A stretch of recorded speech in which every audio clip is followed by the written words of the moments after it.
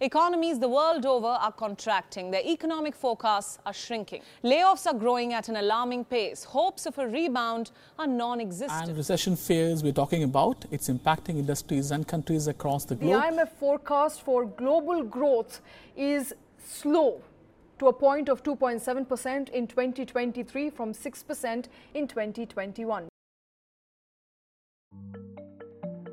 Throughout history, economies have gone through a repeating pattern called the boom and the bust cycle. This cycle involves times of economic growth, known as the boom, followed by downturns called the bust. In today's episode, I want to make economic cycles easy to understand and share some practical tips for tough times. I'll explain how these cycles affect regular folks like us and what we can do to keep our money and mental well-being in good shape. I'm your host Ashish Chawla. Welcome to another episode of Temperament by One Finance, where we explore emotions and biases and their effect on the way we handle our money. Our aim is to help you avoid costly mistakes by giving you practical financial knowledge that helps you make smarter financial decisions. According to the National Bureau of Economic Research, there have been 34 business cycles between 1854 and 2020, with each full cycle lasting roughly 56 months on average. In the pre-industrial era, economies were influenced by factors like weather and crop yields. The Industrial Revolution in the 18th and the 19th centuries brought significant growth, but also financial panics. The late 19th century experienced a long depression, and the 1929 stock market crash led to the Great Depression in the 1930s. Post-World War II, there was a period of reconstruction and growth, but the 1970s faced oil crisis. In the recent times, the dot-com bubble in the late 1990s and the housing bubble in the mid-2000s caused economic downturns. The 2008 financial crisis and the COVID-19 pandemic in 2020 are more recent examples of bust periods. These cycles are influenced by various factors such as technology, global events, and people's confidence in the economy. Governments often use policies to lessen the impact of downturn and boost recovery during busts, highlighting the natural ups and downs in the journey of economic development. To understand all this better, let me invite my first guest on the show, Peter Schiff. He is the chief economist and global strategist at Euro-Pacific Asset Management, a financial commentator and the man who predicted the 2008 crisis. Peter, it's a pleasure to have you on the show. My pleasure to be here. Thanks for inviting me. I am just curious to know, Peter, that how do you stay ahead of the curve when it comes to understanding economic cycles? Well, I think it's so many other people that are behind the curve because they don't understand these basic principles. You know, they've been educated or maybe indoctrinated in Keynesian economics. And so they're constantly surprised by the things that the Austrians are able to predict in advance because their understanding of economics is sound. Whereas the Keynesians' view is extremely flawed. And when you understand how government manipulation of money supply and credit and interest rates, how it distorts an economy and leads to misallocations of resources and malinvestments, you don't have to be that smart to predict how it's going to end. It's just that the Keynesians who don't appreciate the impact that government has, the distortive impact, are constantly surprised by what should be obvious. Peter touched upon several principles in his opening remarks that, in my opinion, require further explanations. Allow me to break them down for better understanding. There are two different schools of economics that he referred to. Keynesian economics, founded by John Keynes, proposes active government involvement. This theory contends that during periods of recession, governments should increase spending to stimulate demand and counter unemployment, while in times of prosperity, they should reduce spending to prevent inflation. On the other hand, Austrian economics, championed by figures like Ludwig von Mises and Friedrich Hayek, advocates for individual freedom and free markets with minimal government interference. The Austrian school attributes business cycles to central bank-driven monetary expansion, leading to unsustainable booms and subsequent economic downturns. But what exactly are these boom and bust cycles? I think that needs some basic understanding as well. Well, obviously, in the boom, right, everybody is making money, everybody is having fun, times are good.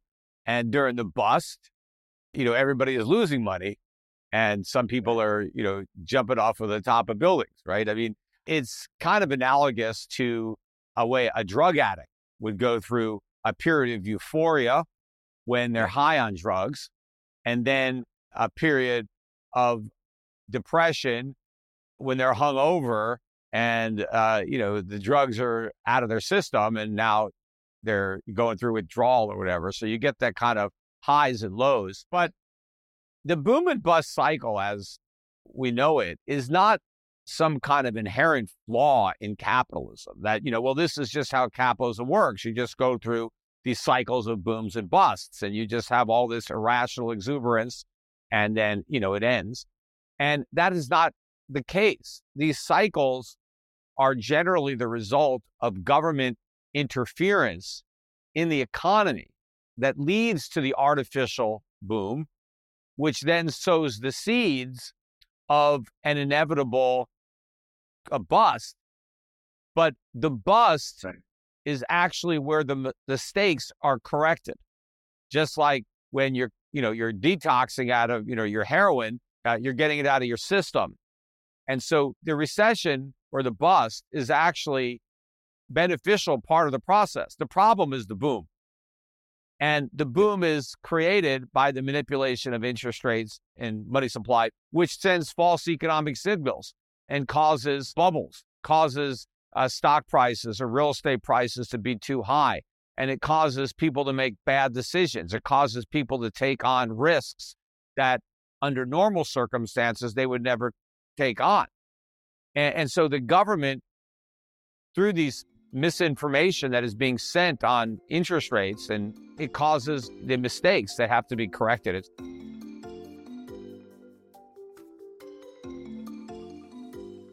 During boom, a central bank like the RBI in case of India makes it easier to obtain credit by lending money at lower interest rates.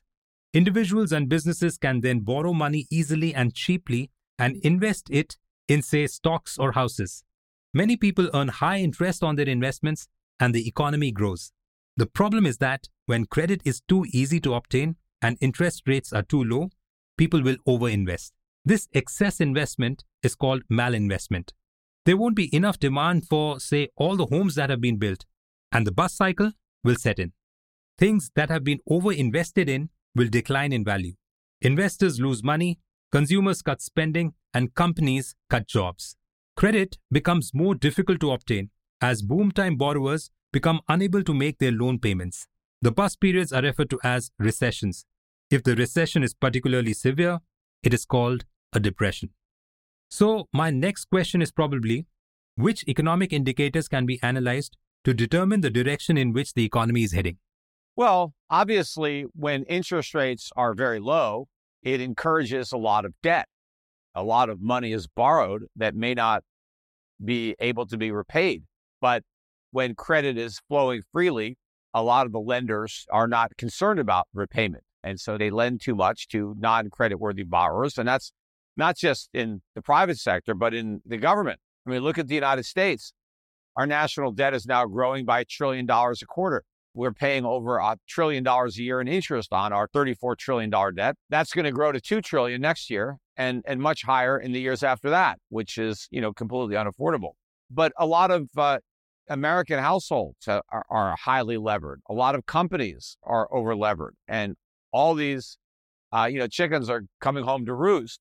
And part of it is the inflation that has, finally broken out to levels that are extremely problematic for people. And this is going to just get worse because we haven't saved enough. We've borrowed and spent too much. We haven't produced enough. And these imbalances were a direct consequence of rates that were artificially low, that discouraged savings and investment and encouraged consumption and spending, borrowing. It appears that numerous indicators play a crucial role in discerning the direction of the economic cycles. Elements such as interest rates, inflation rates, employment figures, stock and housing market performance, trade balances, and similar factors collectively provide insights into the prevailing trajectory of the economic cycle. Reducing confidence also contributes to the bust cycle. Investors and consumers get nervous when the stock market corrects or crashes. Investors sell their positions and buy safe haven investments that traditionally don't lose value. such as bonds, gold, and the US dollar. And as companies lay off workers, consumers lose their jobs and stop buying anything but necessities. And that worsens the downward economic spiral.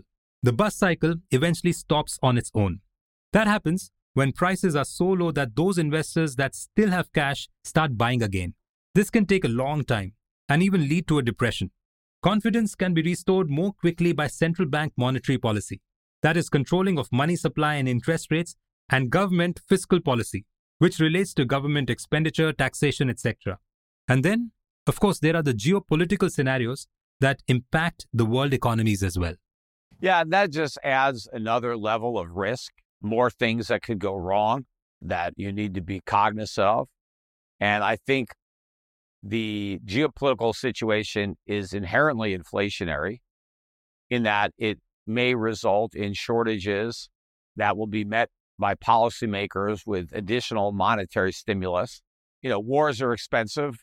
Not only do they cost money to wage, but they do disrupt economic activity. Look, now you just have ships that were going through the Middle East now being rerouted, below the Horn of Africa, which is going to add considerable time and expense to transport whatever merchandise was aboard these ships.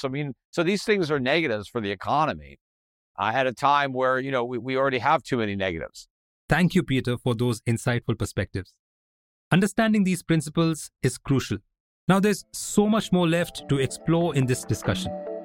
How does the boom and bust cycle affect people like you and me? What practical financial planning strategies should we adopt?